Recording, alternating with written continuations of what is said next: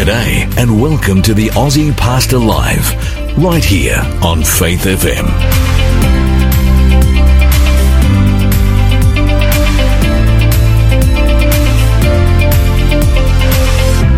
G'day, g'day, g'day. What a beautiful day it is, and it's good to see you here today, Hunty. Well, it's a thunderstorm, it's rain, we're sitting in mud. That was said with complete sarcasm. Lovely. I don't know how we're going to go with the farm today. I'm a bit worried because it's just, you know, I coming here, it took me over an hour to get here, Hunty. You know, I was concerned that it was going to be the Aussie Pastor radio program without the Aussie Pastor. It was looking like that, wasn't it? It was. Things were looking pretty grim there for a... I rang our first guest, I said, mate, you could be coming in early.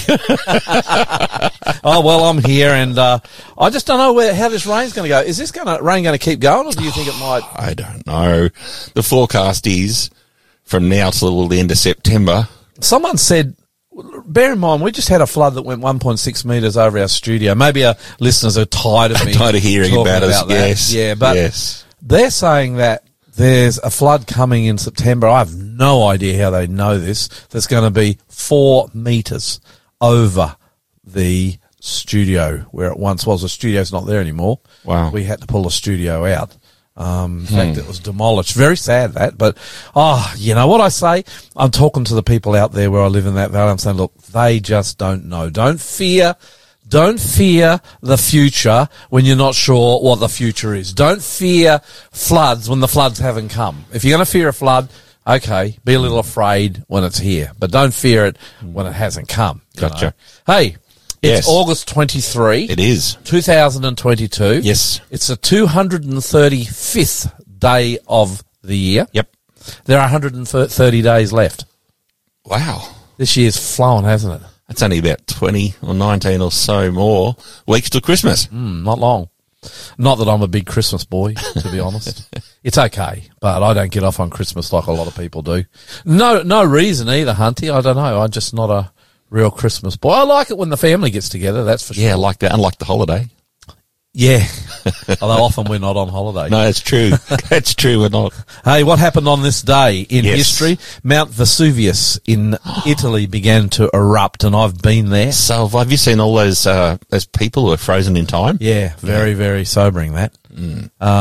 So that began its eruption back in AD 79.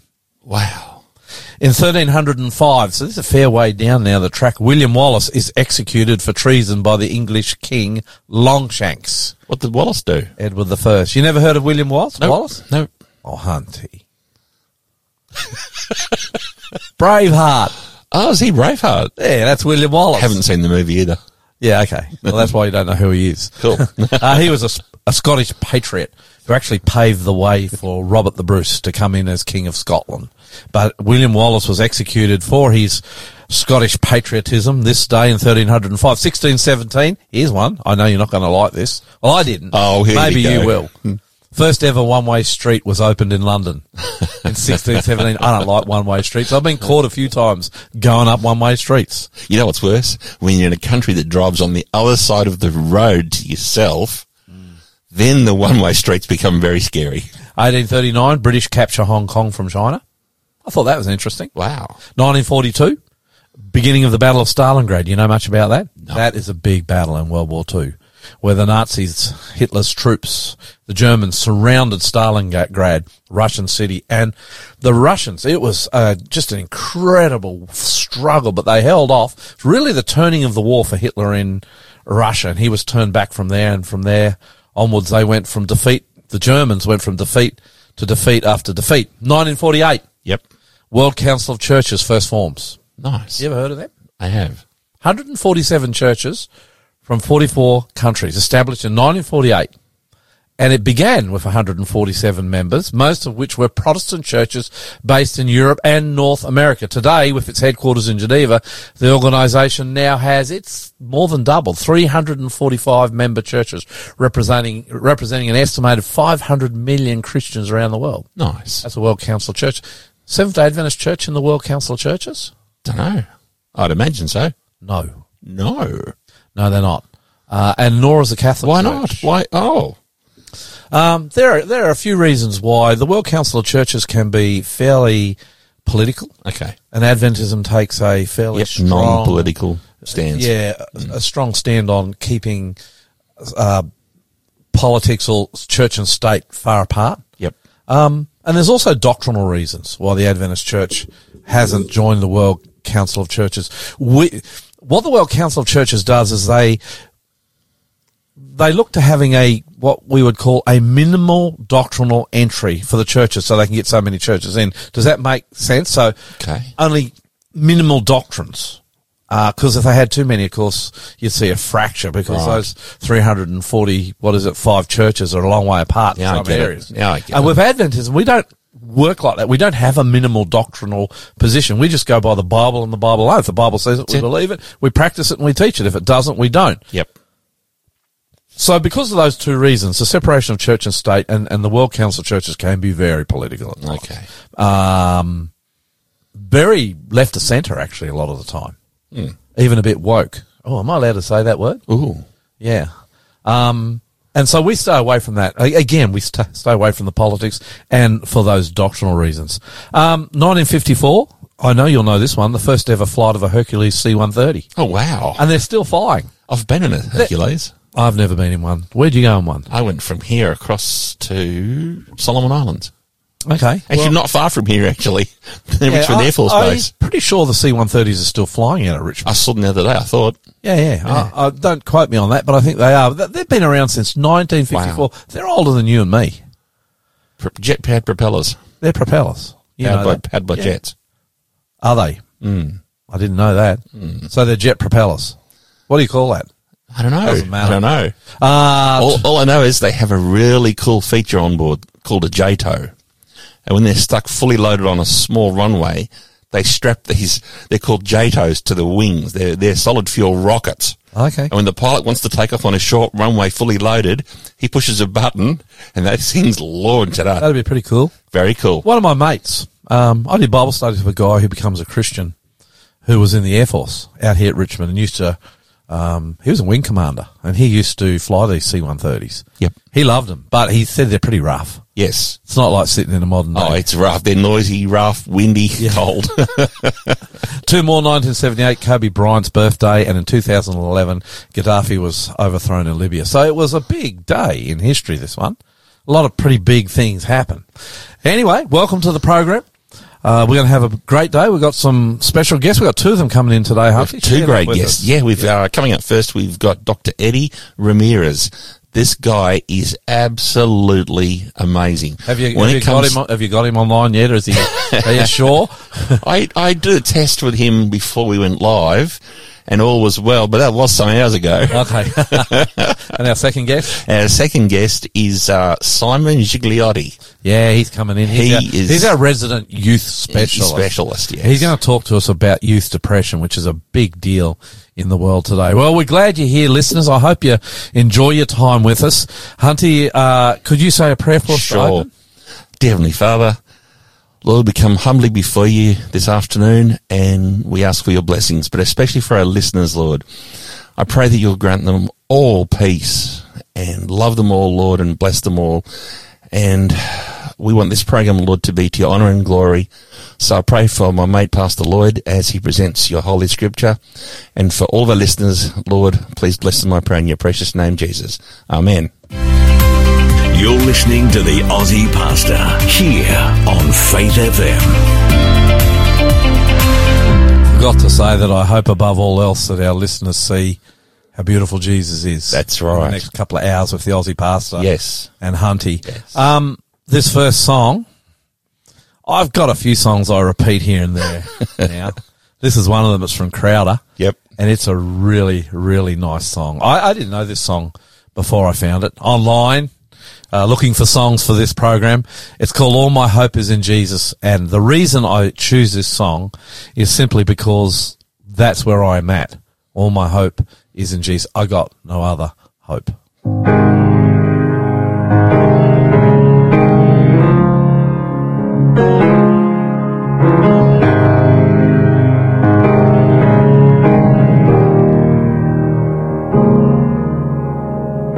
I've been held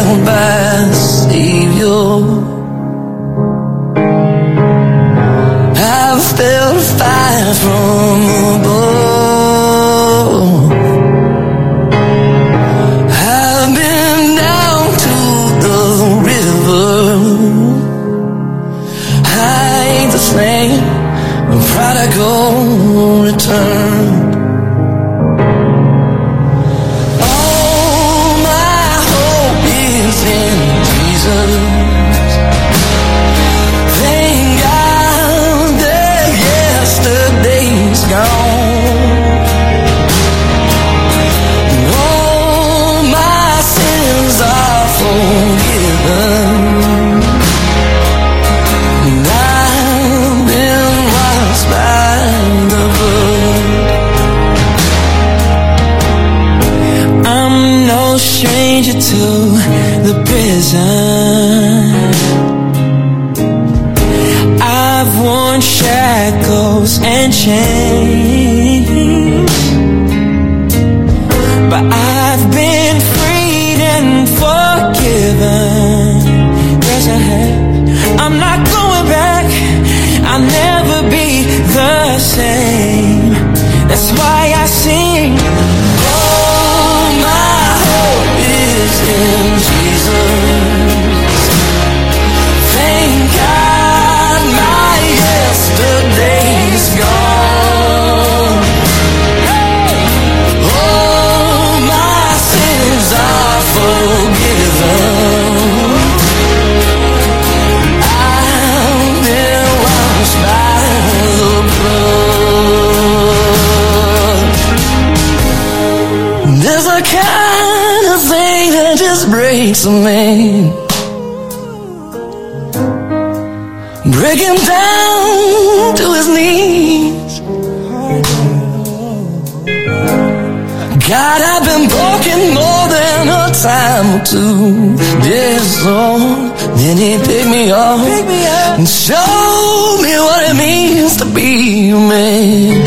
Come on and sing. All my hope is in Jesus. Thank God my yesterday's gone. Yes, all my sins are forgiven. I've been washed by the blood. Come on and sing. All my hope is in Jesus. Thank God my yesterday's gone. Yes, all my sins are forgiven. Oh, I've been washed by the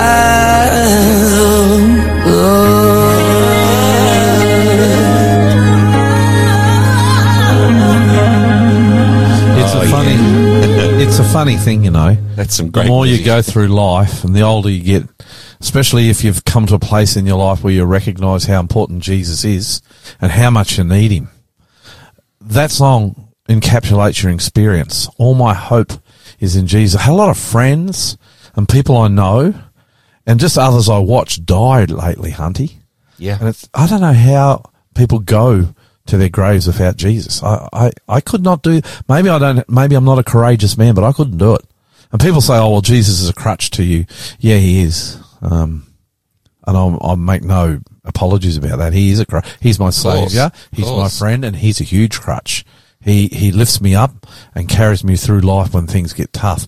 Hey, we were just talking, during that song, Hunty. Yes. You were telling me about these Darwin Awards, which are they're awards yes. that people get for the most stupid way to go yes. die. They're actually pretty callous, actually. It's actually the terminology that the Darwin Awards use is you benefit the human race by removing your DNA from the gene pool, which is not true. Which, by the way, so it's stupid ways to die. It's not true.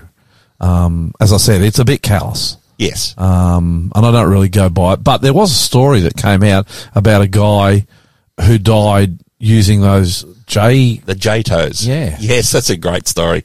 So a guy got a big old 70s, maybe even late 60s Chev, and he strapped one of these massive solid rocket fuel launches that they push these very heavy Hercules planes down the runway with. He strapped one to the roof of his Chev. This is the theory. And he put his foot on the accelerator as fast as he could go, and he wanted to see how fast he could get his Chevy to go.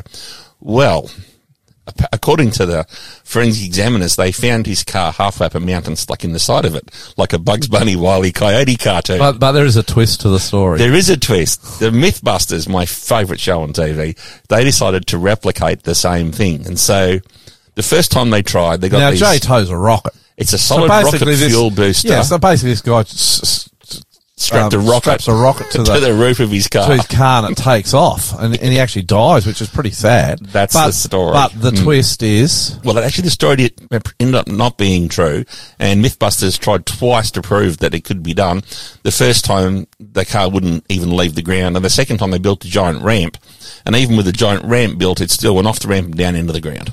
Yeah, because even with a rocket, you've got to have aerodynamics. Yeah. The news, yes. What's happening today?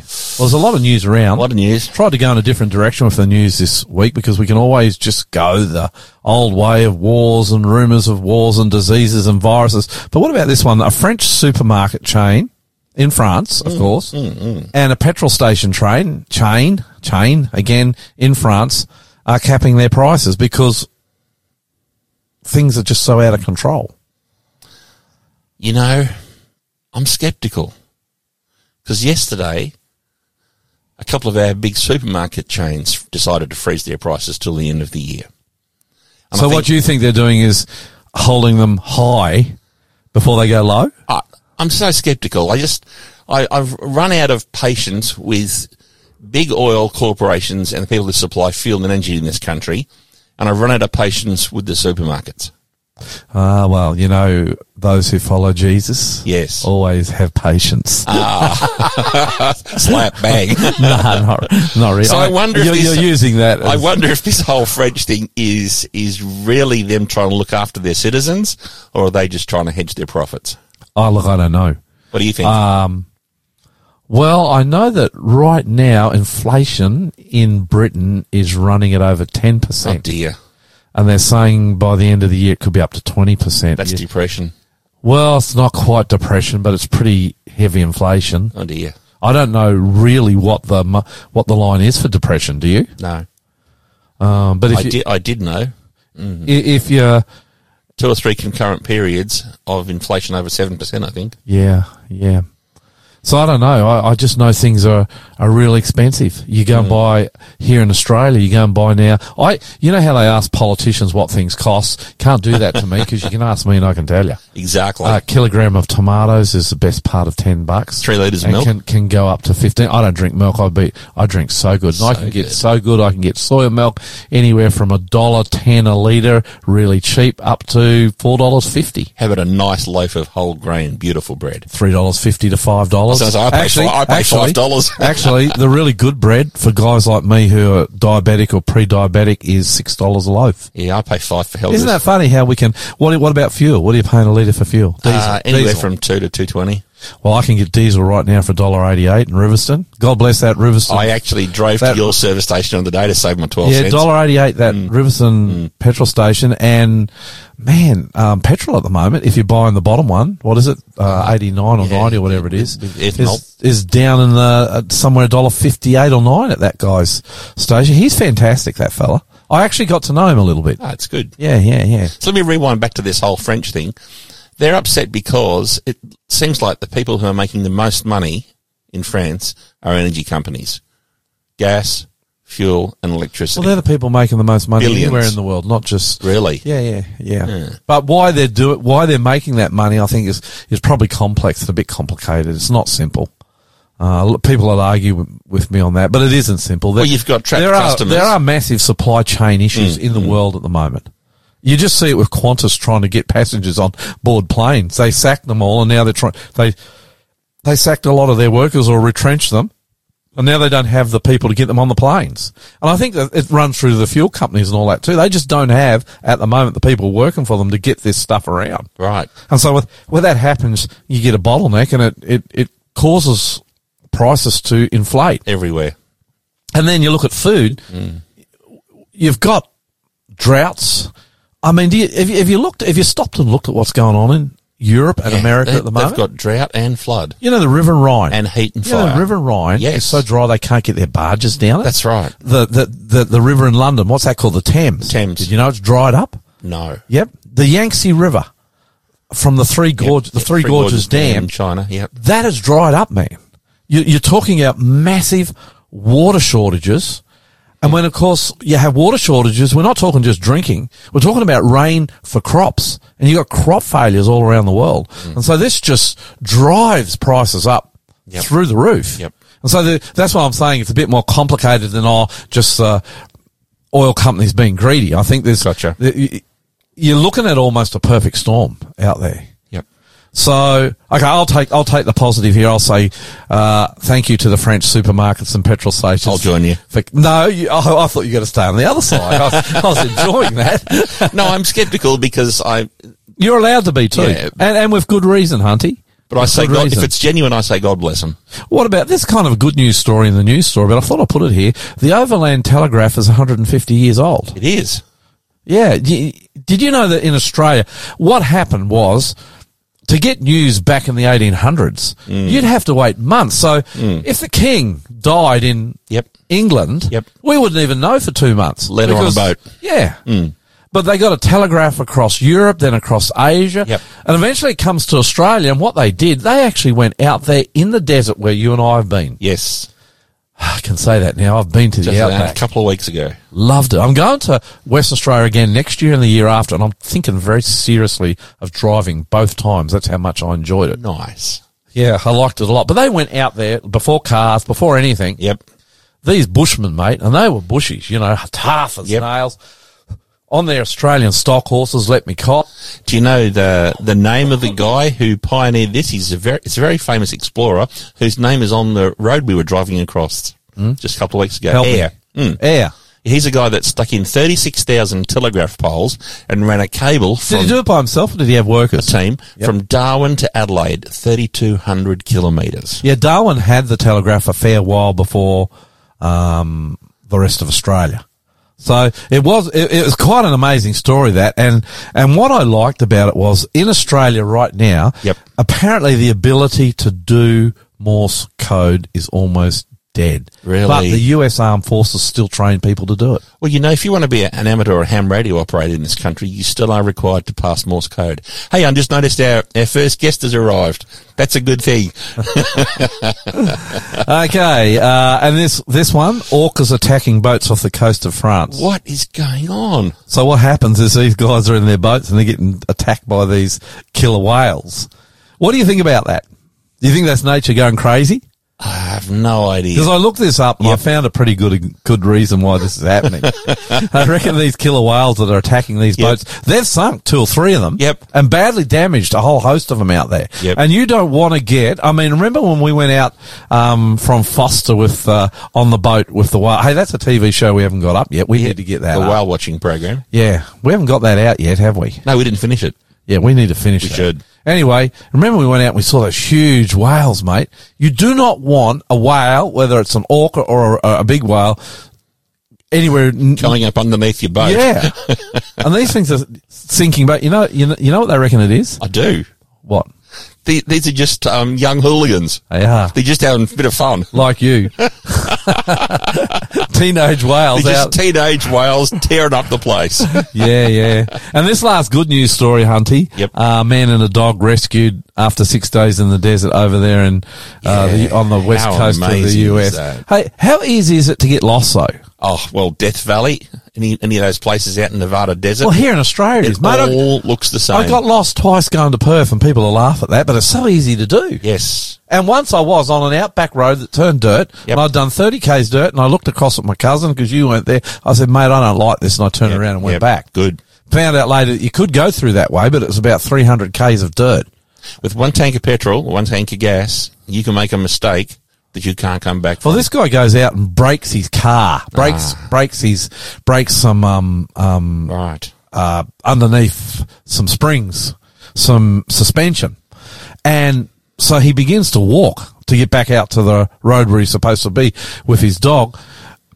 man, he spent 6 days trying to get out of there. Luckily, there had been some rain. He comes across some puddles and was able to keep just enough water, but he's on the verge of dying. Yeah.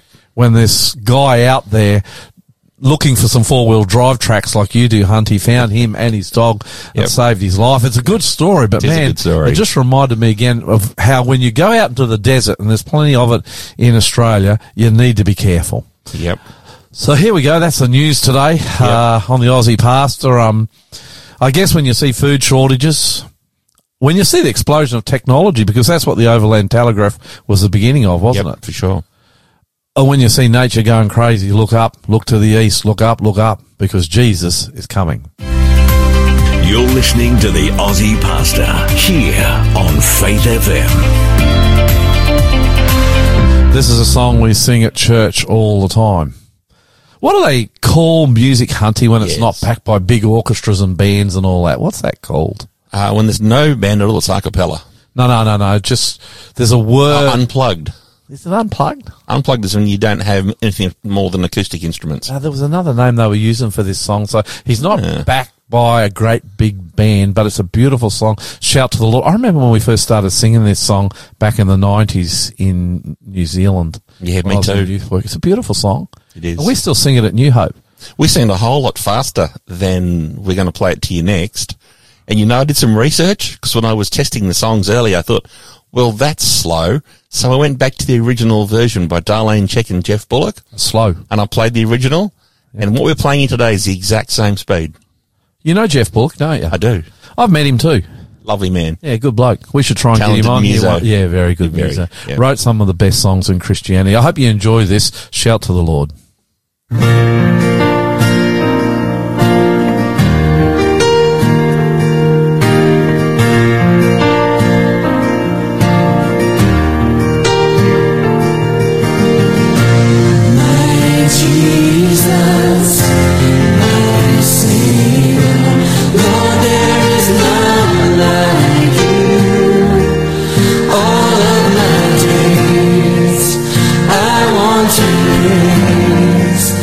Wonder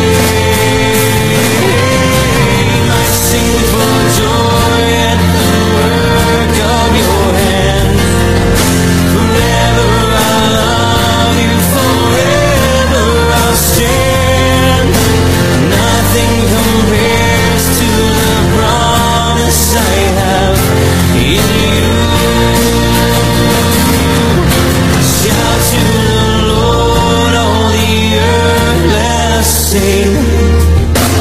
Power and majesty, praise to the King. Mountains bow down and the seas roar at the sound of your name. I sing for joy at the work of your hand.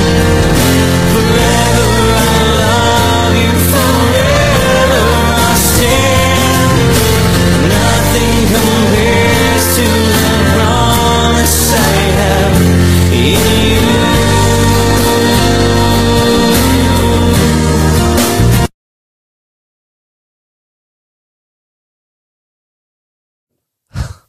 We died. That's weird. That just died on me. The truth is we both got caught there. Bad. We were talking. Live radio. You got to be on the ball all the time. I thought something died. I was checking for connections. No, it was us. Want to welcome Dr. Eddie Ramirez. Are you there, Doctor?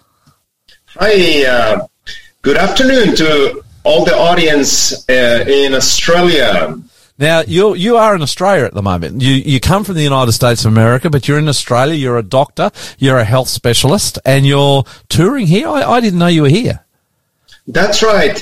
Yeah, so finally they opened Australia. I never stopped during the course of the pandemic. I continued traveling around the world, and they finally opened Australia last month. So I'm here doing a series of seminars in the Dundas area here in Sydney. Okay, so if anyone was in Sydney, they wanted to go to those seminars, can they, or are they booked out, or how does that work? No, there's this possibility to participate. We are in 40 Kissing Point Road in Oatland, and the seminar starts every night at 7 p.m. That's 40 Kissing Point Road. Oatlands. It's Dundas. It's a very nice, brand new refurbed building. First class. And the program starts 7 o'clock every night. 7 o'clock is from 7 to 9. We're doing 2 seminars per night.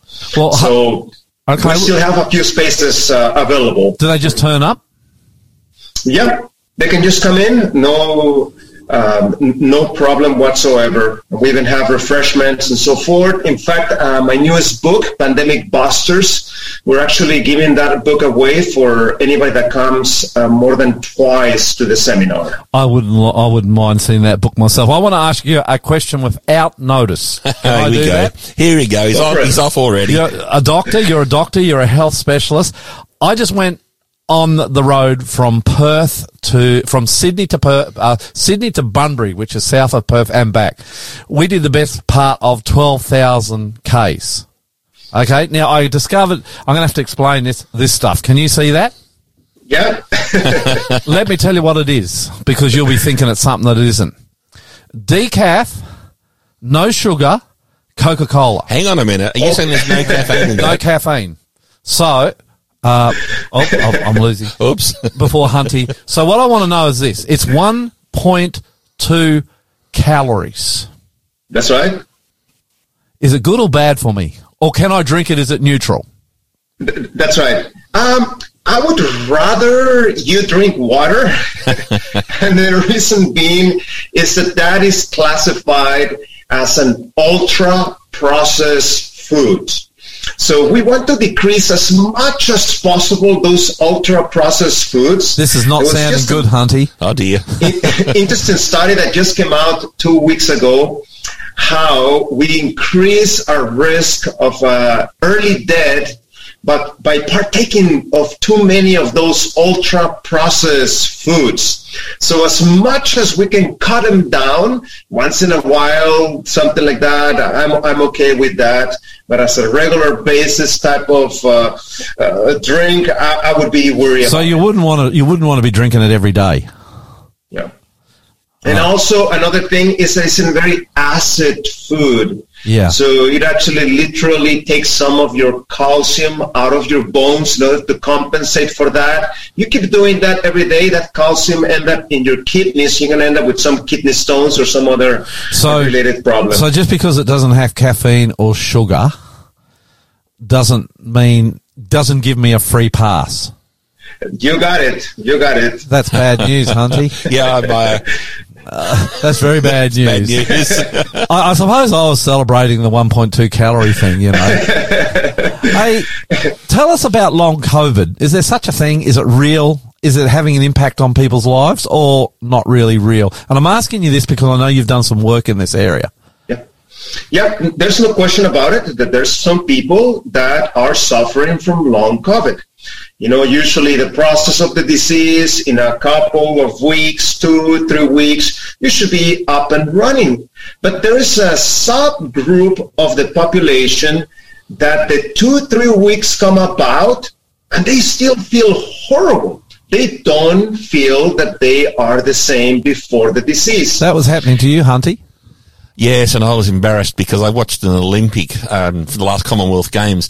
I watched someone who arrived at the Games with COVID, got over it, and ran and took a gold medal after having COVID. Sick. And my brain's still foggy. I still can't add up 10 plus 10. Go on, sorry. So we're still trying to understand what's happening. In one theory that has been proposed is that the person has still some of the virus in their system. Uh-huh. So the body has not been able to get rid completely of the virus. Oh, and that remnant of virus in the system is what may be causing that long COVID symptoms. Is that why people are still coughing months after COVID? They still have heart. I heard of one guy who had constant heart pain. He went into the hospital. He went to the doctor. He was tested. He was checked. His heart was pretty much okay, but he still had pain right through that chest area. Is that long COVID or and Hunty, who reckons he's forgetting everything? I reckon he's always been like that, but I'm not. He's not actually. He's very good at not forgetting anything. Are they the sort of things that long COVID, shows itself through? Yes, absolutely. Those are potential things that you can see with somebody with long COVID, and also again, has to do with where that remnant of the virus is. Some people, maybe the heart area and so forth. Some people, very commonly, the lungs.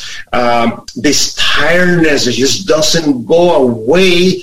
Doesn't matter what you do and so forth. Yeah, that's a classic symptoms of this long COVID. Just with COVID itself, I remember I've probably had COVID twice, I think. I know I've definitely had it once. We think we might have got it early on, but I've definitely had it once, probably twice. I woke up with COVID, went for 10 days, I think or 7 days. On the last day, the 7th day, I woke up and my lungs sounded like a piano accordion. Is that the normal sort of thing people can expect with short COVID? That sort of... What happened is that this virus likes to connect with something that are called the ACE receptors.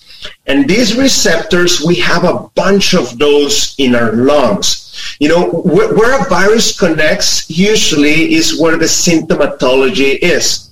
The normal, type of cold that many of us experience, in the cold times and so forth, usually attaches to things that are high in our head. Yeah. So that's why the nosy, the scratchy nose and your throat, it's this tickling and irritation because that's where the virus has been attached. But with COVID-19, this virus likes to go a little bit deeper because we have many more of those receptors at the level of our lungs. And that's why the possibility that this is complicating into a pneumonia and so forth, secondary, that it interrupts the normal function of how the lungs should function.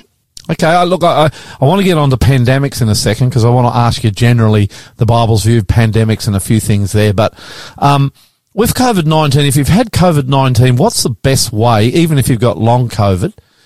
Is there a consistent road out? Mm-hmm. Yeah, absolutely. And, that's exactly what my book is about. What is your book called, by the way? It's called Pandemic Busters. Can you get it on Amazon? You can get it on Amazon as Kindle, physical version and even Audible. If you want to listen to the book, you can actually listen to the book. So, Doc, what pen name are you under? Yes. Eddie Ramirez, EDDIE. Yep. Eddie Ramirez Pandemic Busters. You should be able to find it there. Has very nice reputation, has 5 stars. And people from all over the world enjoy that. With the blessing of Amazon, they literally print the book here in Australia and send it to you. Actually, Hunty, I think we might give that book away. Let's. As a prize later on. Later on in the program, yes. I don't know where we're going to get it from. We'll find one. We'll get it from Amazon. That's what we'll get. Yeah, from Amazon. They'll print it for you and send it to you. Okay. That's right. So just hold that. Remind me, Hunty. Yeah, we'll get a question or something for our listeners. Yeah, for sure. Yeah. Hey, so the way out, just quickly, because I want to get on to further pandemics. I know we're restricted with time. How to get out of it? What, exercise, food? What's the way out? Quickly, basically, the short way out. We call the New Start approach. Yep. Watch out what you're eating, especially refined food, sugary food. That's the last thing you want to eat. Exercise as tolerated. You need to start a little bit at a time. Yep. Plenty of hydrotherapy treatments. In fact, let me share with you an interesting statistic. In Finland, where everybody has a sauna bath in their home, is something very, very cultural in Finland. The mortality of COVID-19 in Finland was the following.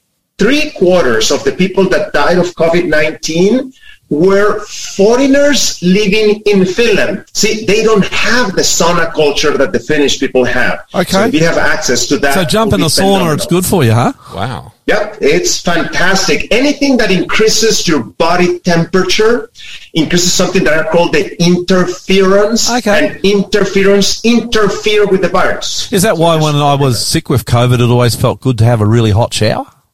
You got it. Exactly. Wow. That's your body's calling for that. Okay. Hey, I just want to ask you this real quick. 3 meals a day. Yeah. If you were eating well, just quickly, what would you have for breakfast? Oh, yeah. The breakfast is to be the biggest food of the day. So I like to eat legumes personally, but here they don't do those things. So nice big plate of oatmeal or some sort of porridge is a great way to start your day. Do you know what steel cut oats are? Yep. Are they good? Steel cuts. Yep. Are they good if you've got diabetes? They are excellent if you have diabetes. That's Don't because put they're it in the blender, low GI. Because of the high fiber. That's right. Low glycemic index. I still like the idea of legumes too. You're talking about beans and stuff like that. Yep. Do you use fresh beans, dried beans, or canned beans? A combination of many of them. If you're in a hurry, you don't have time to be cooking, the beans overnight and whatever. Just open the can and they're pretty good, those canned beans, aren't they? I'm talking about the genuine legumes. I don't know what the red beans, the kidney beans, the chickpeas. The chickpeas. I love to make hummus out of. I make my own homemade hummus out of chickpeas. Great. Okay, so that's breakfast, lunch. Yep. And then your lunch, you want to have a nice big salad. If you have a nice big salad, you'll fill up a lot of your stomach and you're less likely to overeat. What would you put in that salad? You want to have a nice variety of green things. Yep. Not only the lettuce, but there's many other things that you can add there to give nice color. For example, dried tomatoes. It's something that gives them a very nice hint. Some lemon, some olives. Some broccoli, some carrots, think of variety, What about this idea that I've gotten onto? And again, it could be a bad idea like my cocoa idea too. I like to squeeze lemons, just straight fresh lemons off my tree, Hunty. I've got 2-3 really good lemon trees. You do? I reckon they make some of the best lemons I've ever tasted.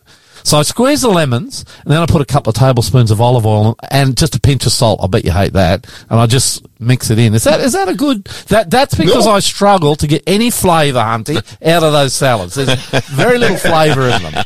But as soon as I do that, I'm not delicious. anti-salt. I'm not anti-salt. Okay. Actually, salt is great. Okay. Our food needs to have flavor, Yeah. Is that all right? That salad dressing I've made. So it's just simple: lemon, a little bit of salt, and olive oil. Yep. It's cold pressed olive oil. Yeah, cool. That's a great salad dressing. And then dinner tea. Yeah, you want to have a supper like a popper, which means this needs to be your smallest meal of the day.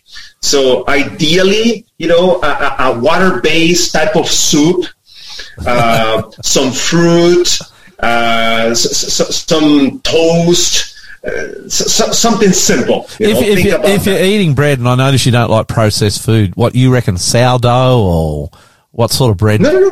No, bread is good. Just make sure that it's good quality, whole wheat bread. That's what you want to. So you don't have to get the expensive $6 a loaf sourdough or anything like that. No, you don't necessarily need to do that. Okay. Bread. The problem is not bread, but what we put on the bread. Many times that's where the problem comes. Yeah. Butter. Is butter a no-no? Butter, margarine, all no-nos. Saturated fat increases the risk of heart disease. Oh, dear. Today they have excellent butter substitutes that you can find in your market. Just go and look for them. What about things like, so butter's out, margarine's out. What about things like peanut butter, Marmite, Vegemite, those peanut sorts of things? Peanut butter is good stuff. Marmite is good stuff. You wouldn't want to have too much peanut butter though, would you? Because it's fairly concentrated fat. Is that right? That's correct. It's a high calorie food, so just be temperate, in your portion. How about eggs? Everyone's saying, superfood, eggs. Eat as many as you like. Okay, this is what research is showing. If you want to reverse atherosclerosis, the blockage of your arteries, your goal should be to eat maximum 5 milligrams of cholesterol a day. How much is that? Yeah. Does one egg have? Yeah. 250 milligrams of cholesterol. No. Break my So you heart. better have a good life insurance policy. If you I remember a guy when I was starting out in ministry used to brag to me that he'd have a dozen eggs for Sunday morning breakfast. He actually died of a heart attack. So. There's a research that came out of Harvard University, and they correlated the closure of the arteries that smoking causes with eggs. It's linear. The more you smoke, the more you clog your arteries. The more eggs you eat, the more you clog your arteries. Oh boy! Oh dear! It's always a wake-up call to talk to this fella, isn't it? I've been having an egg on toast for dinner. Yeah, it's one of my favourite go-tos, quickie snacks. Tell me about pandemics from the Bible. Does the Bible even, because it seems to me more and more we seem to be facing pandemics in the world. I just think of the last few weeks we've got COVID-19. Have you heard of this tomato flu? Tomato, yep. Monkeypox. Of course, with monkeypox, I always thought one of the best ways not to get that is, and I don't want to be crude, but just don't sleep around. That'll help. I'm not saying that everyone who's had that sleeps around, by the way, either, because I know it can spread, but basically that's going to inhibit your chances of getting that awful virus. But does the Bible talk about pandemics or not really? Yep. Matthew 24, it's an interesting panorama that Jesus gives us, in which he is describing the things we're going to see as the world is getting ripe into his second coming, just before his second coming. And he mentions nation shall rise against nation in verse 7. Yeah. It's exactly what we're seeing. It's from Ukraine to China and India, and you mentioned, Yeah. It says there that there's going to be famines. We're seeing that. There's many places in this planet that sadly some people are going hungry to bed. It talks about earthquakes. And let me just share with you this fascinating stat. From 1900 to 1910, there were 3 earthquakes, 6.0 and above. That's the type that you actually felt the earthquake. From 1990 to the year 2000, there were 943 earthquakes, 6.0 and above. Wow. We're talking about 314 times more common. And so you're talking, that was 20 years ago. That's right. Yeah. And they've got worse. That's right. They have gotten worse. See, these things are like a lady that is about to give birth. The contractions are more strong and more often. That's exactly what we're witnessing in front of us. These things have happened throughout the history of planet Earth, but the intensity and frequency that we're seeing this is unheard of. And finally, there on verse 7, it mentions pestilences. That's Jesus too. It's Jesus that does that, isn't it? He says there will be pestilences, viruses, pandemics right before the world ends. This is, if you have one of those Bibles that show the who says what, this is the Bible. In the Bible, you're going to find this in red color. These are words, of Jesus. Tell us more about the concept of emerging infectious diseases, because this is tightly tied to pandemics.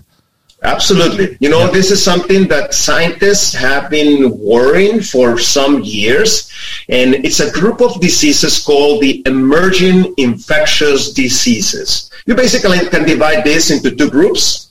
You have diseases that we thought we had them under control, and suddenly they're coming back again. One example of this would be tuberculosis. Polio. We found the medication many years ago. We thought, tuberculosis is going to go away, but no, we're having a resistance to the medication, and we're having a resurgence of many new cases. Is that why we see polio and measles and some of these diseases coming back? Same concept? Those are potentially emerging infectious diseases. That's correct. Okay, second group. And then the second part of diseases of this type would be new diseases that nobody had ever heard of them, and then suddenly, bang. An example of this is if we go back to 1981. 1981 is when Ronald Reagan was the president of America. In your head, you were trying to see, when that happened. I think the three of us, isn't it, remember Ronald Reagan as president. 1981, in the summer of 1981, the Public Health Organization of America, the CDC, puts out this report that there was a group of homosexual males in Los Angeles, very small group of them, that has strange type of pneumonia, the type of pneumonia that you don't see often in the clinical practice. Did you know that this is the very first time that in a scientific document, it was documented what today became the curse of AIDS? Before 1981, nobody had AIDS. This was a non-existent disease. And today, 36 million people have died as a result of AIDS. Wow. It's more than the population of Australia. Disease. More than the population of Australia. Oh, wow. 36 million. So sexual, promiscuity, IV drug use has fueled this thing to all over the place. But where did it come from? We know where it came from. We'll talk about it in a minute. But that's not the only one. Other new diseases, you have things like Ebola, like Lyme disease, COVID-19, West Nile, and the list goes on and on and on and on of new diseases that didn't exist before. Some of these diseases are scary too, like Ebola, which has a pretty high kill rate. That's right. And some of these diseases are airborne, some aren't. Is that correct? That's correct. Some you're gonna get, infected by if you touch the surface or something. Yeah. Some are airborne. And coming back to what you were mentioning just a minute ago with this monkeypox, New England Journal of Medicine came out with a fantastic article. This is one of the top journals in the world, showing that 97% of those infections of monkeypox were sexually transmitted. Yeah, yeah. So it was very good, the point that you were making a minute ago. Oh, look, it's a sobering point, but it's true. And it's not the only infectious disease that That's right. sexual promiscuity will give you. That's and right. yet, sexual fidelity to a husband or a wife, or I call sexual restraint, even before you're married, it's not popular in our world, and it's something that most people are at some stage or another in their lives tempted by, and so it's something that as human beings Jesus can help us with. But rather than go too far into that today, I just want to stay on song here. Where do these diseases come from? Because I think that's a big question. And I'm talking about the emerging diseases. Where have they come from? Because they just seem to pop out of nowhere. We have a tool by the name of medical anthropology. And what medical anthropology helps us with, it helps us to find the root causes of diseases. Let's just go quickly to some common diseases that have hit human populations, where they have come from. Things like smallpox, if you remember, this used to be something big. This one came from camels. Close contact of humans with camels caused the camel pox to mutate and jump into humans, and then humans spread it among themselves.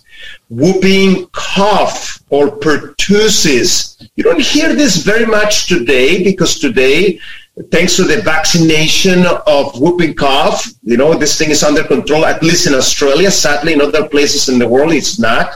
This one came from pigs. So pigs, close contact with pigs, made this thing to jump. It's interesting that Leviticus talks about the pigs. Leviticus 11:7. It says that the pig is going to be an unclean animal to you. You must not eat their meat. You must not touch their carcasses, says the scripture, for they are unclean. In fact, interesting fact, when Christopher Columbus came for the second time to America, he brought for the first time pigs to the continent of America, and it caused a tremendous pandemic there, with a lot of people dying secondary to the pig flu that he caused by bringing pigs to America. And you shouldn't even touch. There's an argument even. It sounds a bit extreme, I suppose, but there's an argument with the pigs not even to touch them while they're alive. That's right. I mean, pigs lack the ability to cool down themselves, and that's why they like to go where it is wet, and a place that is wet is places that have mud and so forth. That's why you will see the pig, enjoying being there, because it's unable to cool down. And it's a shame in a way, because they are a highly intelligent animal. Absolutely. And they are actually quite similar to the humans. They are. They can actually have great relationships with human beings, like dogs, and they're better than cats. COVID-19, did that come from animals? That's a very good question, and unfortunately, we don't have the final answer. Okay, it's a possibility that it may have come from there, but unfortunately, Chinese people, I'm talking about in China, the government of China, their lack of transparency had made this process very difficult. If they would have opened the border and allow us to go and check things, we'd have known things much, earlier. Well, that'd be the CCP, the Chinese Communist Party, more than the people, wouldn't it? Yeah, absolutely. That's what I'm talking about. I'm not talking about the people. I'm talking about, the government there. They don't want to make themselves look bad. But, things like this happen, and you got to deal with it. Yeah, probably one of the poorer performing governments on the earth at the moment, and it is unfortunate. So what do you think the answer is? Yeah, I'm tending to incline that did come from animals. They happen to have a research center there for viruses in town, and it could be just a coincidence, But that's the reality of the situation. And let me come back to Ebola that you were asking about Ebola. Yeah. See, these emerging infectious diseases started to come back again around the years 1950s, 1960s. You're talking Ebola, which is this very scary. Absolutely. It's a nasty disease. Where did that came from? See, this is where it came from. We know it very well. There's published science about this, no question about it. When the business people realized that Africa had very nice wood in their virgin forest, they went and sent crews to harvest that wood. And imagine you're one of those workers, what are you going to eat? You're in the middle of that forest. There's no stores to buy food. There's no plantations to go and harvest some corn or something. What are you going to eat? Animals. These people started eating monkeys. Yeah. Okay. There have been documented 26 different types of monkeys. It's what they call bushmeat there in Africa. And it is very well documented that Ebola came from either uncooked meat or a fight. The monkey was bleeding, the human was bleeding, and in that way it jumped into the humans. And the same story, by the way, by AIDS. That's where AIDS came from. Yeah. AIDS is originally a virus that is in monkeys, and that's the way it jumped into humans. So what's the answer to these viruses and avoiding them? Because we're out of time. I wish we had more time with this. Yeah. Hunty, but interesting. what is the answer to our listeners listening? What's your advice? Stay fit, eat right? That's right. That's the key. You need to deal with this physically, take care of your physical health. Emotionally, when our emotions are not well, our immunity falls down. We need to take care of our thinking. You can go to my website, my YouTube page. It's called Dr. as in Dr. Eddie Ramirez. Eddie as in EDDIE and Ramirez RAMIREZ. DrEddieRamirez.com. And there, I have a video there that is called Heal Your Mind, Heal Your Life by Healing Your Mind. And I talk about there, the distortions of the thinking and so forth. And also spiritual, we live in a time of history that we cannot be fooling around. You need to make peace with God. We are in a time that is very unpredictable time on Earth's history. So you better make your peace with God. God is willing to make the peace with you. You need to decide. As the illustration that I read recently, these parents that have 5 children, 4 of the children are doing well. They have their jobs, they have their partners, everything is going well. But one of them has issues with addiction. He cannot keep a job. His wife left him because he was abusing of her, and he is just a mess. Question, from those 5 people, who are the parents constantly thinking about? Are they thinking about the 4 that are doing well, or are they thinking about that person that is really having struggles? The one who's struggling, without a doubt. That is exactly what God is thinking about you. Yeah. If you are struggling with issues, God is thinking about you, and He's willing and able to give you the victory. So what I'm hearing then from you, because I wish, as I said, we're out of time, you're saying with these pandemics and viruses, it's interesting to know where they come from and what they're doing to us. But if you stay fit, eat healthy, and have a relationship with God, you're in good. You increase the odds of going through these difficult times. That's right. You know what? It's like when the disciples were in the boat and there was a huge storm.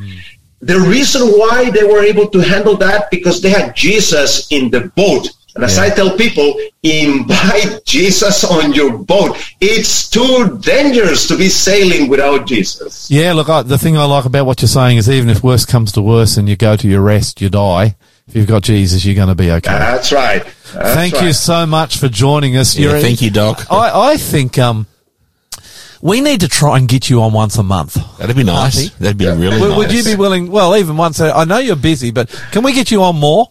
Get you on what I'd say irregularly regular.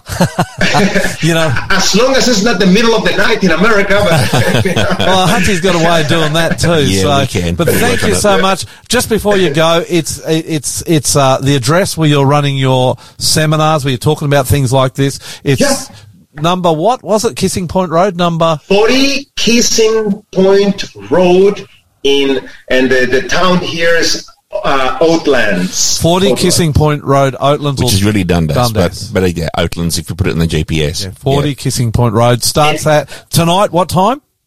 At 7 p.m. So if you want to meet, 7 p.m. if you want to meet this man live, Yep. Because this radio program, just we're live. in case you're listening to a repeat, this is Tuesday, 22nd of August. It's now 4:39. Yeah.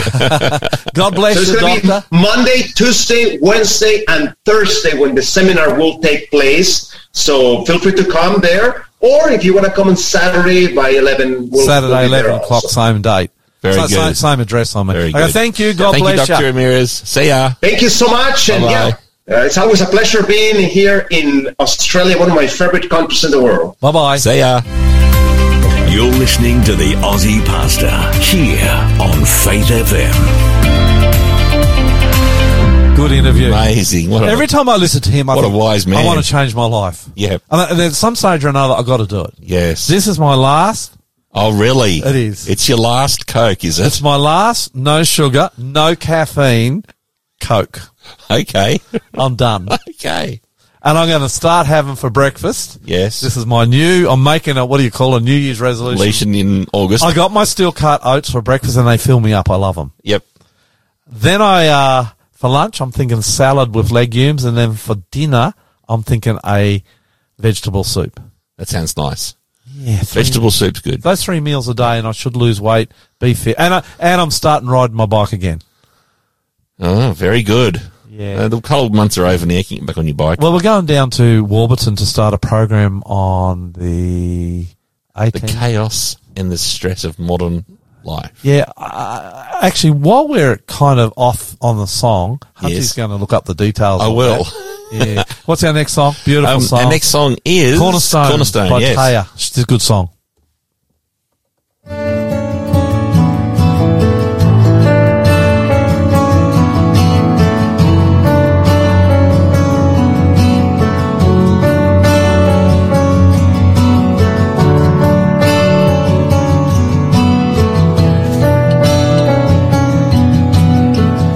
My hope is built on nothing less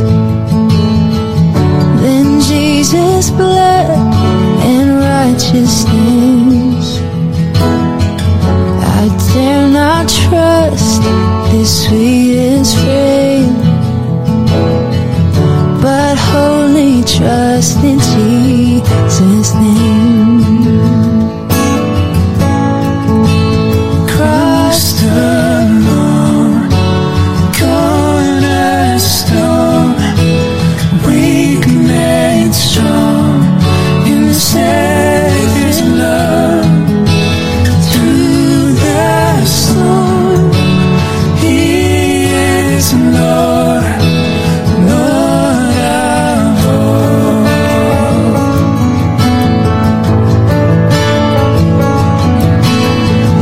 When darkness seems to hide His face, I rest on His unchanging grace. In every high and stormy gale, my anchor holds within the veil. My anchor holds within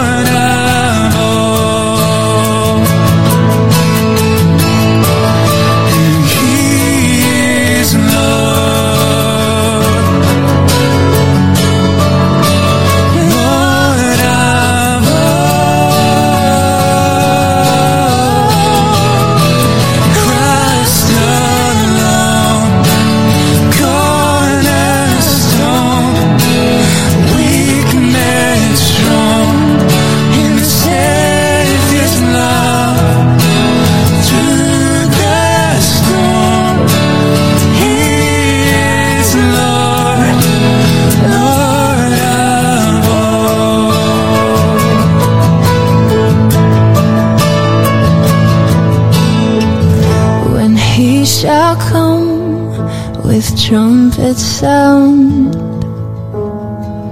Oh, may I then in him be found, dressed in his righteousness alone, for the stand before the throne. Beautiful. We sang that song at church last Saturday. I liked it too. Well, they've taken the offering up. We sang Cornerstone. You can actually see that if you go onto the Aussie Pastor Facebook page. That's right. Or the Aussie Pastor YouTube channel. I enjoyed preaching what I was last week. Good sermon. I was taught Days of Noah. Ah, you can remember. I was about to. What was it about? It was about a huge big flood and all the animals going into the ark. See, because he doesn't listen. He can't listen, actually. I did listen. I'm just staring at. Fair enough. Let me turn our next guest on. Let me see. Well, it's time for the Aussie Pastor. It is. And you're going to bring someone in. Well, I'm thinking, because two heads are often better than one. Simon, can you hear us? I can. Mate, would you join us for Ask the Aussie Pastor? Sure, I can do that. So if Lloyd can't get it right, we can refer to you. Oh, no worries. I'll be the Aussie Pastor B. You can be the Aussie Youth Pastor. For those of you who don't know who Simon is, he is a regular on our program. He is. He is our youth leader for 90-odd churches here in Sydney. Well, you're our youth leader for at least another week.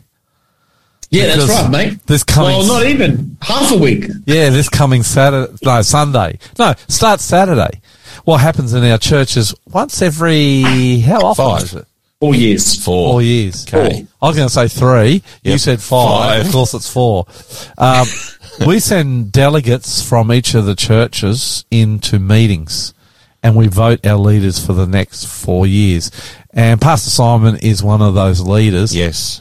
You going to be all right, mate? Do you need our support you need our votes? there? Or Look, to be honest, I haven't really given it much thought at all because the Lord leads our lives. So whatever happens, happens. There you go. I was a youth leader in New Zealand. I don't mind saying this. You received plenty of votes. And I went to get out. I went to a session. I was a youth leader. I was probably the shortest living youth leader in the history of New Zealand, mate. I was a youth leader for 8 months and I got voted to go somewhere else. That's right. So I ended up in Sydney and I've been here for 22 years. Was that because of your taste in music? Oh, look, it's a long story. I'm not going to share it. Okay, fine. I like telling people it's because of you. I'll tell you what it was. It was God's leading. Okay. That's what it was. Yeah, true. And I think you're right, Pastor Simon. God leads. But you look after the youth of 90 churches. You've got a big youth program coming up soon, haven't you? A big youth camp. We do. We've got a big youth camp coming up down in the south of Sydney at Cataract Scout Park. So anyone listening in there that wants to send their young person along, Go online to where? You can go to sydneyadventistyouth.com. That's a good website. And any young people are welcome? Correct. Any young people are welcome. The age group is 16 to 30. You're out, Hunty. Oh. You'd be a great-grandfather to most of those kids. Not a grandfather. Hey, how are you going, Dad? Oh, I love the dad stuff. The dad stuff's the best. It is the best. Tell us about that real quick. Yeah, well, I mean, my favourite part is just hanging out with little Vienna, nursing her. And how old is she? She's 3 months and a bit. Oh, nice. This is number 1, isn't it? Sorry? This is number 1, isn't it? Number 1, that's correct. How's your sleep? Not too bad. Not too bad. I'm probably asking the wrong bloke. It should be 3 months is when you just first get your first 4 or 5 hours of peace. How's your wife's sleep might be a better question. Yeah. But even that's not too bad. The baby's actually, according to the professional, she's a good sleeper. So we're having a win. Nice. When we had our kids, we read a book called Baby Wise, and it showed us how to put these little ones into a routine from the beginning. And when we did that, and it was pretty fast. You know, people, even from babies, we are beings of routine. We work well under routine. I buck that so much. Well, that's all right. With my kids, I said if they're tired, let them sleep. If they want to be awake and play, let them play. If they want to eat, let them eat. I let them have fun. The undisciplined one. That's it. Let's get into Ask the Aussie Pastor. Before we start, can I give a plug? It's not too late. I've got my computer browser open on our SMS Have you page. just? I do. We just got a question in just a second ago, but if you want to send us a question, you can on 0488 880851, or you can email us, and the email address is info@aussiepastor.com. We should have done that earlier, shouldn't we? We should. We've got plenty of questions come in last week. Remember, we didn't get to. You didn't get to. So let's get into it. All right. First question from Wendy. This is a few days ago. I'm watching. I suppose that. Why did Jesus change the names of his disciples? Thank you from Wendy. Well, I know the basic answer to that. He changed the name of his disciples to better represent the characters that he was going to give them as he came into their hearts and changed them. Did you want to add to that, Simon? Sounds like a pretty good answer to me. Yeah. All right, moving on. So it is, just so it doesn't seem like we're flicking this question too fast. God often does that, where he changes the names of people who are following him into another name. So Jacob was changed, do you remember that, Simon, to Israel? Which means Jacob meant deceiver, and Israel meant what? Father of nations, I think. Something very close to that, yeah. Saul, name was changed by God to Saul the persecutor and the oppressor. His name was changed to Paul. Yeah. I think, I'm just trying to think of what disciples Jesus did change. He didn't change all their names, that's for sure. Okay. Can you remember, Simon, what disciples? I'm just trying to remember. Because these questions are without notice, just so our listeners know. I don't share the questions with Lloyd ever. I'm just trying to. Well, hey, can we come back to that? Yeah, let's come back to it. But you know what? I'm going to put it on you, Hunty, to make sure we do come back to it next Happily. week. So, listeners, if we don't come back to it next week, Like a dog with a juicy bone. I'm leaving on it. I'm okay. Next question. If that reminds me about schooling you last week on American baseball. You did ask a challenge. You challenged me of what happens when you get hit in the head with the ball, and I said they call it a beaner. Can't remember that conversation. No, surprised you can't remember it because you were wrong. Can't remember that at all. Don't know. I'm not sure that even happened. All right, moving on. How old is the Earth, and does it matter? I'm going to let Simon have a go at that one. Great, I'll have a crack at it. No problems, Bob. My guess would be somewhere around 7,000 years old.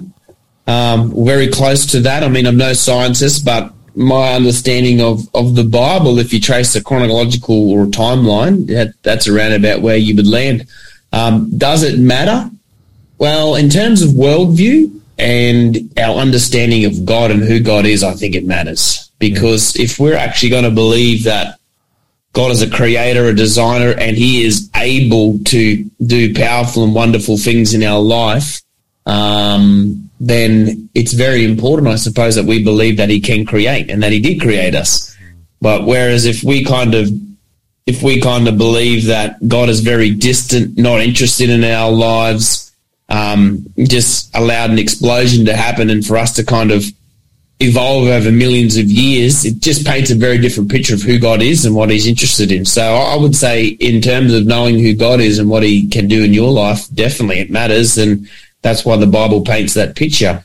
What do you think, Pastor Lloyd? Yeah, I think you're right. I think I'm not real solid on how old it is, maybe 6,000 to 8,000 years old in that sort of category, if you go by Bible chronology, which is not necessarily entirely deadly accurate, but I think it's accurate enough to get a sort of a wide guess at how old the earth is. And I think you're right. I think it does matter. And it matters not so much where we argue how old the earth is. What matters is the idea that God created the earth, that it never evolved. I think that's what really matters here. God created it. He created it in 6 days. I believe it. And I think there's no reason to disbelieve that. I believe in the Bible stories, actually. I believe in the flood. People think, oh, you're crazy believing in the flood. I mean, go to Grand Canyon hunting. Go to Wave Rock in Western Australia near Air Springs. Everywhere you go, there's examples on this planet of a flood. It takes just as much faith to believe that nothing with no catalyst exploded into everything. It takes more. Of course. It takes more. You drive a crummy Jeep. It didn't just appear on your driveway, mate. That's right. Someone made it. Yes. It was specifically put together, and you personally are a lot more complex than your Jeep. It didn't just happen. Said- I mean, you got to be careful because you got to respect people's views, and I do. But it's a crazy, absurd theory, this one of evolution and atheism, that there's no God. Yeah, I've got lots of friends who are evolutionists. We happily disagree. Happily? Always happily? Well, I'm happy that they're wrong and I'm right. All right, moving on. Question 2. Other than Jesus, who is your favourite character in the Bible and why? And what is your favourite book and text in the Bible and why? I'll let Simon answer that one first too. We'll definitely have different answers on that. Yeah, no problems. Favourite character aside from Jesus? I love there's so many of them that I actually really like. I'm going to give you 4 quick ones. I love Joseph. I like Daniel. Yep. I also like Paul. Yep. And I like Nehemiah. Now, I like Good. Joseph and Daniel because those guys were just so faithful and true the whole way through. I like Nehemiah because he was an amazing leader and brought a great revival about through his faithfulness. I like Paul because he stuffed it right up in some ways. But at the same time, God completely flipped his life around and did amazing things with his life. And I think it's just a mix of lessons on the way that God works in people's lives. So they're my 4 guys. Okay, well, before we go on the second What part, are your 4s, Lloyd? I'm not going to give you 4, I'll give you 2. 2. I like Manasseh. Wow. I like Manasseh because, like you said, mate, he stuffed up bad. And he did some awful things. Mm. And God forgave him in that dungeon in Assyria, far, far away. He came back onto the throne of Judah, and reigned longer than any other king. And to me, the reason I like Manasseh is I like Manasseh's story is because when I look at Manasseh and I look at how bad he was and how badly he messed it up, and then I look at my own life, I think, well, if God can forgive Manasseh, he can forgive me. Nice. And that's why I like the story of Manasseh, and I like the fact that God put him back up on the throne, and that he reigned longer than any other king, and that his blood flowed through the veins of Jesus Christ. I think that is just a beautiful story. So I like Manasseh, and the other one I like is Paul, without a doubt. Paul, every time. Number 1, Paul, because he gave me the gospel. Right. And it's a gospel story that says Jesus will take a sinner like me, and he will come into my heart, and he will save me, and he will change me, and is changing me, and that's why I like Paul. And the last part of this question is favourite Bible text. Book and Bible text. Yes, book and Bible text. Simon? Great. Well, favourite Bible text, Acts chapter 4 and verse 12 is definitely up there for me, where it says there is salvation found in no other name under heaven. Love it. Given among men. And Love it doesn't actually say the name of Jesus in there, but we know who he's talking about, and he's talking about Jesus. And I think it's just a constant reminder to me that at the end of the day, the Bible is pointing forward to salvation that is found in Jesus and no other. So I like that one. So that's your favourite book and Bible text? I would say favourite Bible text. I would say my favourite book. Don't have one. Okay. That's cool. The whole Bible then. I like a lot of them. A lot of them, so I don't really have a favourite. My favourite text? Yes. Ephesians 2, 8 and 9. I bet you knew that. For it is by grace you have been saved through faith, and that is not from yourselves, it is gift of God, not by works, so that no one can boast. There's my favourite Bible text. And my favourite book, I'm like Simon, I have a whole heap of them, but I do have a few favourites. Up the top is Isaiah, Daniel, Revelation, the 4 Gospels, Matthew, Mark, Luke and John. I like Galatians. Oh, it's going to go on, isn't it? I love Genesis, which is creation. Your answer is like Simon's. I love Psalms. You can go there when you're in trouble. I love all. Look, there's very few books I don't like in the Bible. I like them all. Some I like a lot more than others. Isaiah, it's a messianic book about Jesus in the Old Testament 800 years before he was born. So I do like that. Okay. Next Moving on. How long did the Bible take to write? And where did the chapters and texts come from? It took 1,600 odd years to write. Wow. I'm going from memory. There's that right, Simon? I think it's about... Yeah, I was going to say 1,500, so we must be around about the same. That sounds good. 39 people wrote it, all men, no women. What was the other part of it? Where did the chapters and texts come from? Oh, look, I think it was divided up into chapters and texts maybe 400 or 500 years ago by some French guy. Is that...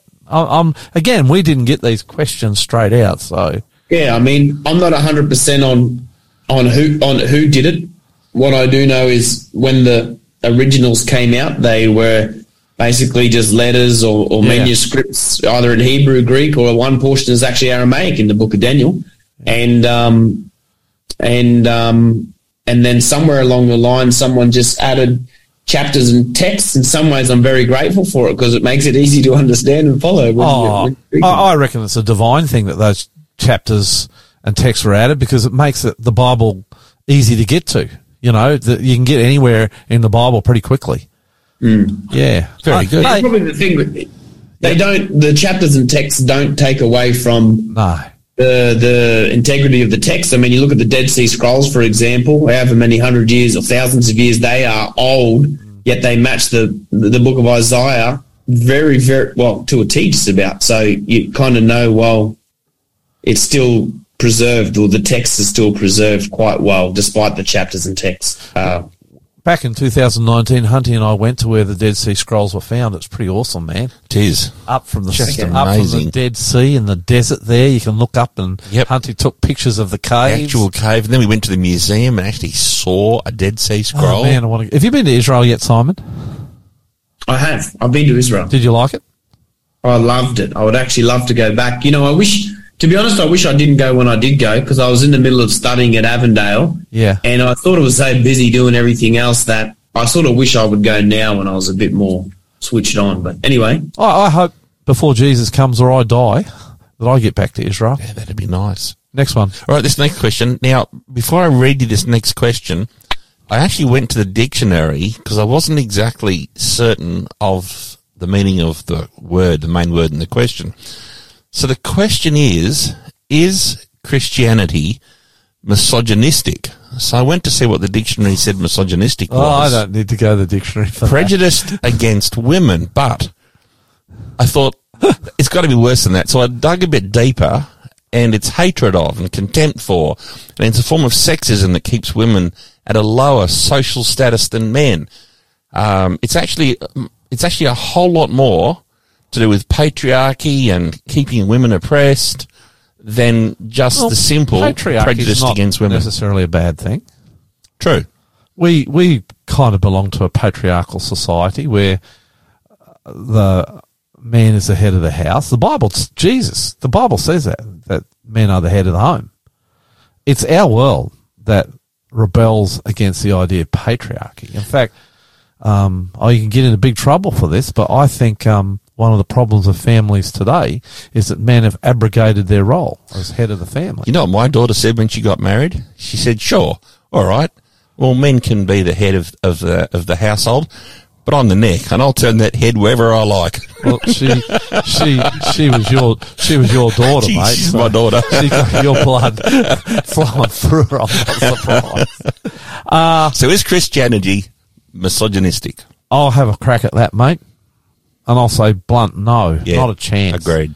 By their fruits you shall know them. Every major movement for women's suffrage has come out of Christianity in the history of the world. Every single one. And if you have a look at Jesus, who was the head of Christianity, no one treated women better, with more respect and gentler than Jesus Christ. And so, true. Not a chance. You want to add to that, Simon? Yeah, I think that's a really important point for us to think about. You know, back in the Roman world, and I think a lot of people miss this because that is kind of our history, Western history. As you look at Rome, and in Rome, around the time of Jesus, women weren't treated with respect at all. In fact, if you were a baby girl, they might just as well chuck you out in the street and say, no good, try again, let's see if we can get a boy next time. That's a reality, a fact. Listen to any historian talk about that sort of thing. But then along comes this guy by the name of Jesus who teaches his disciples, and you know, you see the Apostle Paul talking about how there's neither Jew nor Greek, neither male nor female. Yeah. And literally that in that time would have been a crazy statement because he's basically saying, well, actually women are as important to God as men are. And I think sometimes we might miss that Jesus really elevated the place of women in society, and he's also done a whole lot of other things. For example, you know, he's impacted the way that education happens in our society, the way that people are treated when they're sick. in our society and all that sort of stuff. In fact, a very good read on this is a book by a guy by the name of John Ortberg, and it's called "Who Is This Man?" And it's about all the impact that Jesus has had on Western society with his teaching. So, is Christianity misogynistic? I would say a straight, definitely not. I'll tell you what it is. Go, Simon. I think it can appear that way to people because a lot of people will go and pull the Bible out and start reading it, forgetting that God is gracious in the sense that, you know, when he dealt with ancient cultures, he worked within that culture. And so oftentimes we'll see stuff getting explained in the Bible, but God is really just meeting people where they're at in that culture. And so he sort of met them where they were. And so the Bible doesn't hide bad stories or all that sort of stuff. But if you really want to look at what Christianity is about, you look to Jesus and you see the way that he treated women. So that's my... Yeah. I'll tell you what is misogynistic. What's that? Some people who claim the name of Jesus. Oh, yeah. You know, someone once said that the worst thing going for Jesus is people who claim him who don't follow him. That's right. And so there are people through history that have claimed the name of Jesus who have treated women appallingly. But if you really want to go back and have a look at the reality of the founder of our movement, Jesus Christ, like Simon said, and like I've been saying, no one treats women better. And there's a reason, Simon, there's a reason why our churches in Australia and around the world are full of more women than men. Women have an attraction to this Jesus who is God. Yeah. And I'm not talking about an attraction between a man and a woman. It's an attraction of a child to God. Yep. And when women saw Jesus, they were attracted to Jesus, the God, in an amazing way. And our churches, I don't know how you found it, Simon, in your ministry, but I'm 32 years. What are you, 10? Yep, 10. So 42 years between us.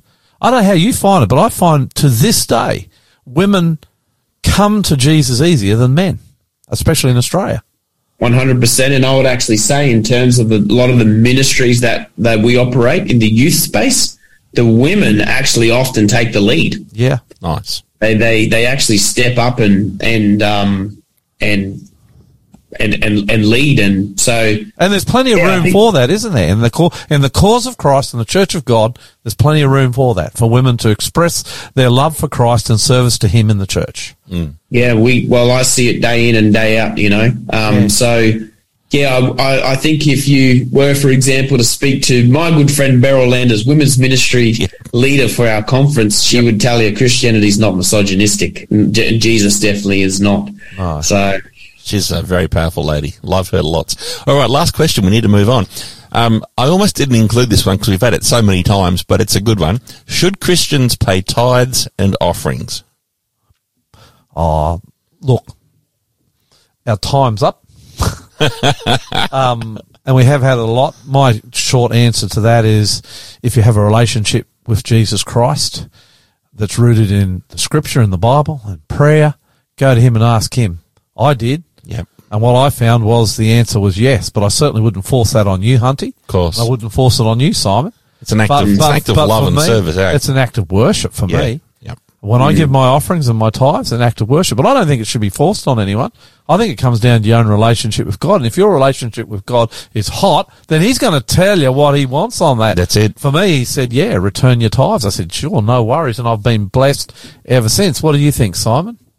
Yeah, well, I would say pay is the wrong word. And I know I'm not picking on the person who asked the question. Yeah. You know, sometimes we kind of think like that's our money and we're paying it back to God. But in reality, every blessing that we get in life comes through God. And I think for me personally, you know, I return tithes and offerings. God gives me so many blessings and I love to return them. Yeah. And I've just found that God is just so faithful with stuff. You know, I'm doing a little bit of renovation on my house at the moment. Give you an idea, right? We're just putting in some new floors and this guy comes around the other day and I showed him what we do and he says, I got a heap of that flooring at my house. I'll give it to you for free. Wow. So I could literally just save like $4,000 like that. And then he also says, by the way, I got an aircon too. I'll give it to you for like $200. They're $1,500. So, you know, and I'm not saying that, you know, God is like, I'm not preaching a prosperity gospel here by any means because I don't believe in that. But I just see God blessing me in my life so many times when I could say like, I don't want to give a couple $100 back to God, but God gives me so many things. So that's my If there's a prosperity gospel, we're in trouble, Hunty. Yeah. We've had our studio burned down. We've had our studio flooded. And control room burned down and got all our gear stolen. Got all my gear stolen last week. Not only we go through a flood, then I went and got all my tools stolen. There'd be 5 or 10 grand's worth of tools. At least. After the flood, someone came through and stole all our tools. So the prosperity gospel's not working for Hunty and me. So. But I'll say this might sound weird, but I bought a lawnmower yesterday, an electric lawnmower. Beautiful, man. And it's powerful. I'm telling you, it's as good as the other one I've got. Yep. My cousin's mowing and we hadn't done up the side properly. One of them fell off. You know those things that you tighten up the plastic lock nuts. Yeah, fell off and got crunched. So, oh dear. So I went into the guy today to pay for a new one. And he gave me one for free. So Is that prosperity gospel, Simon? Or is that a bit of I reckon how much are those lock nuts? $3? Okay. Anyway. All right. Hang in there, Simon. Yeah, don't go anywhere. We're going to come back in a second. You're listening to the Aussie Pastor here on Faith FM. Let's have this song. We're almost out of time, and then we'll come back and talk to Simon for a few more minutes. And then that's before you say, let's have this song. Let me without him, from the Redeemed Quartet. Got it. Yeah, I know you got it.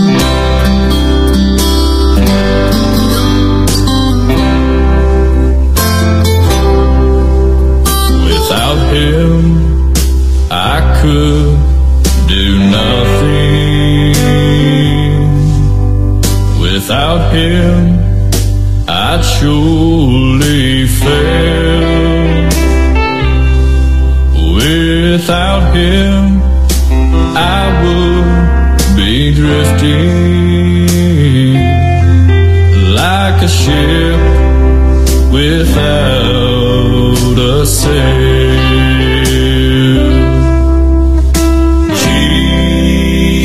Jesus, oh Jesus, do you know him today? Do not turn him away. Oh Jesus, oh Jesus, without him, how lost I would be.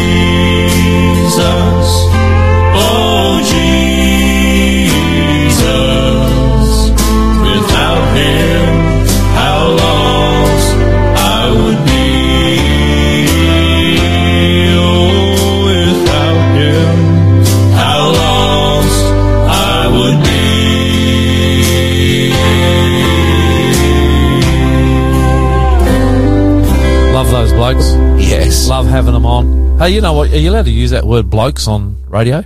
Well, just for a little bit longer, probably. You there, Simon? Here, mate. I'm ready. Hey, we're out of time. We got 3.5. What do we got left, Hunty? How do we do that? 6 minutes. Oh, 6 minutes. What's the song? Let's get into it a little bit. Are you available next week, or are you off doing something? I probably am.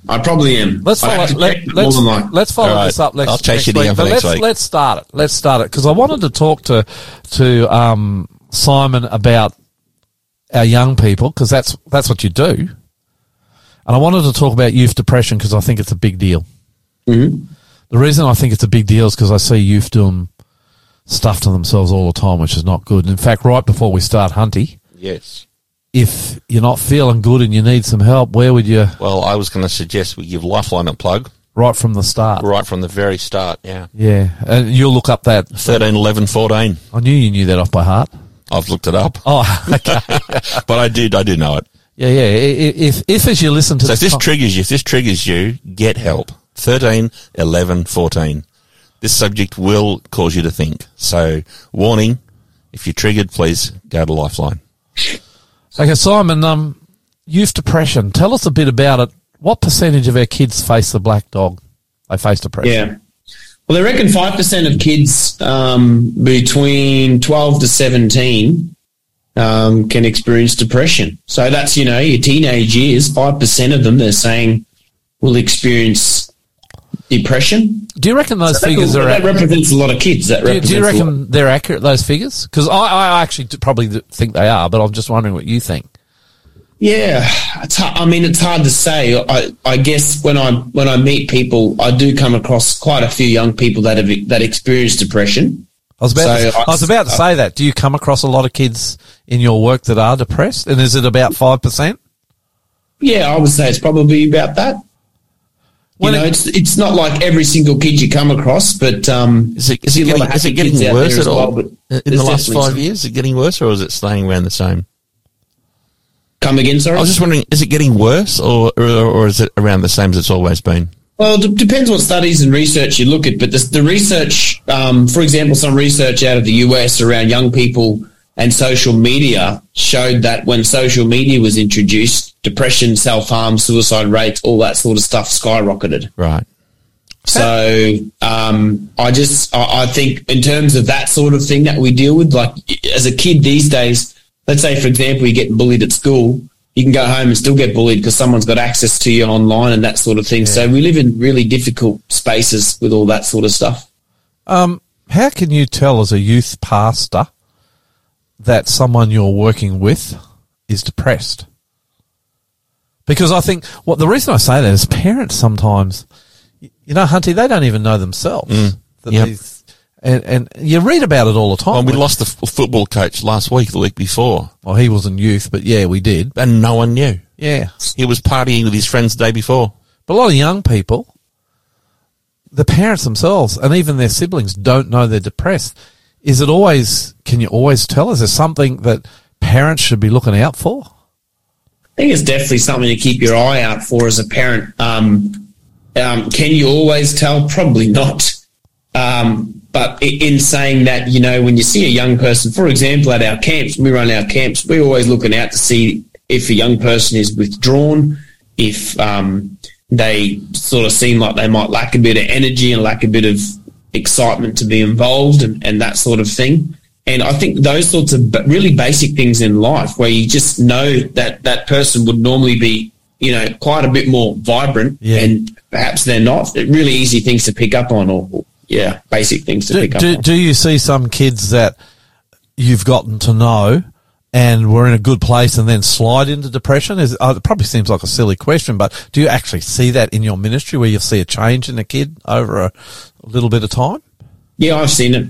Yep, 100%. I've noticed it more probably in some of the older ones where you know them when they're a bit younger. Perhaps you saw how excited and that sort of thing they were about life or whatever it is that they were doing, and then maybe a couple of years later, for whatever reason, you notice that that's gone.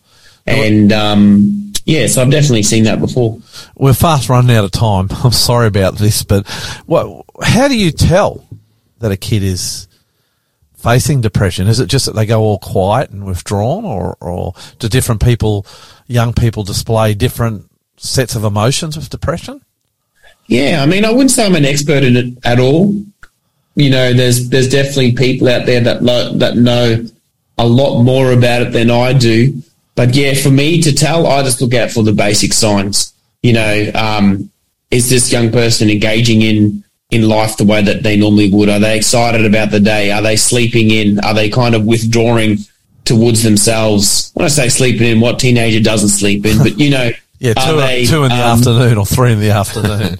Yeah, I just think those basic. You just kind of observe people how they operate and ask yourself, well, is something off here? Yeah. And I think probably for parents, if you're around your kids all the time, you're going to probably be the one to pick it up. Okay. Well, I think we're going to haul it up there, and I wish we didn't have to, Hunty. But I think the little lesson here out of this short time with you, Simon, on this particular discussion is watch out for your kids. Look out for changes in behaviour. Yep. They become more withdrawn, or they're sleeping in excessively. I've got to say that. And next week, I hope we can get you back, because we're going to talk more about this and what you can do about it, and I think that's important. Sounds good. Thanks for joining us today, Simon. It's been a long haul for you, mate, but we've really appreciated it.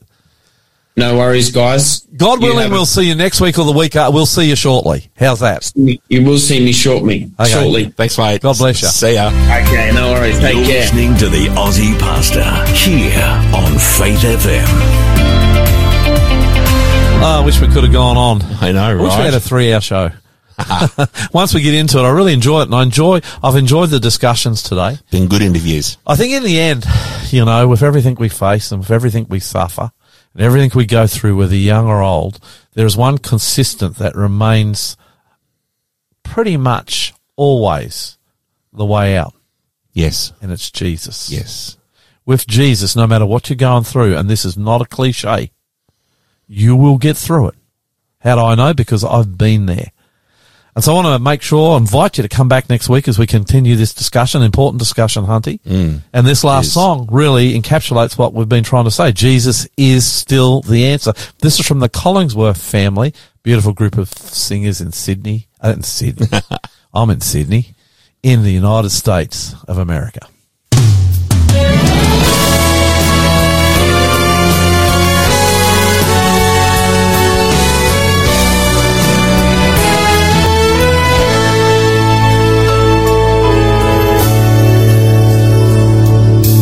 Some men try so hard to prove that God's not really real, while others say they know for sure His love you cannot feel. But I know He's real within my soul. One day He cleansed and made me whole, and Jesus is still the answer for that longing deep in your soul. Jesus is still the answer, and though time and ages roll, Jesus is still the answer. He's the answer for your soul. And though some may say He doesn't fit with their philosophy, I know Jesus is still the answer. He's always been and always will be.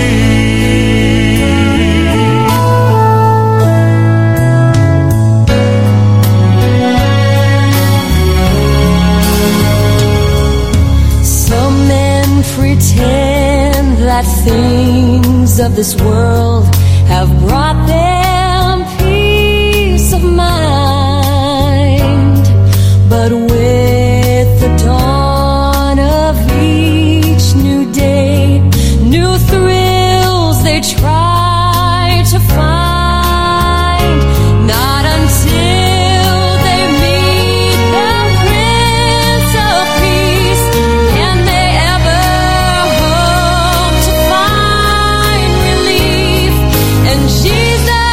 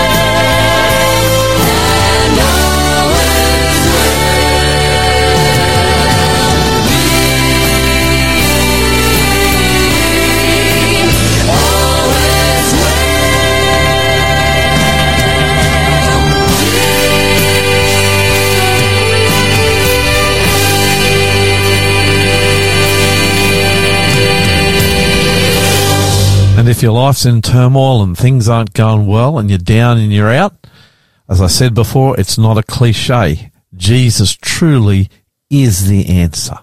Let's pray.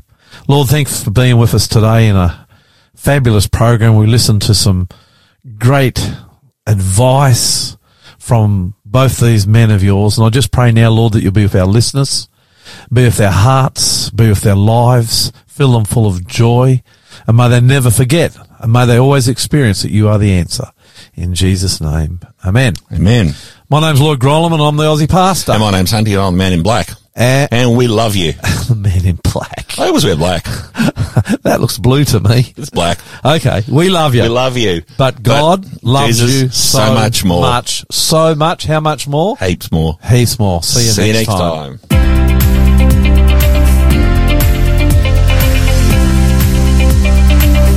Thanks for joining the Aussie Pastor. If you enjoyed today's program and would like to find out more about Jesus, our ministry, or ways to support us, go to findjesus.tv.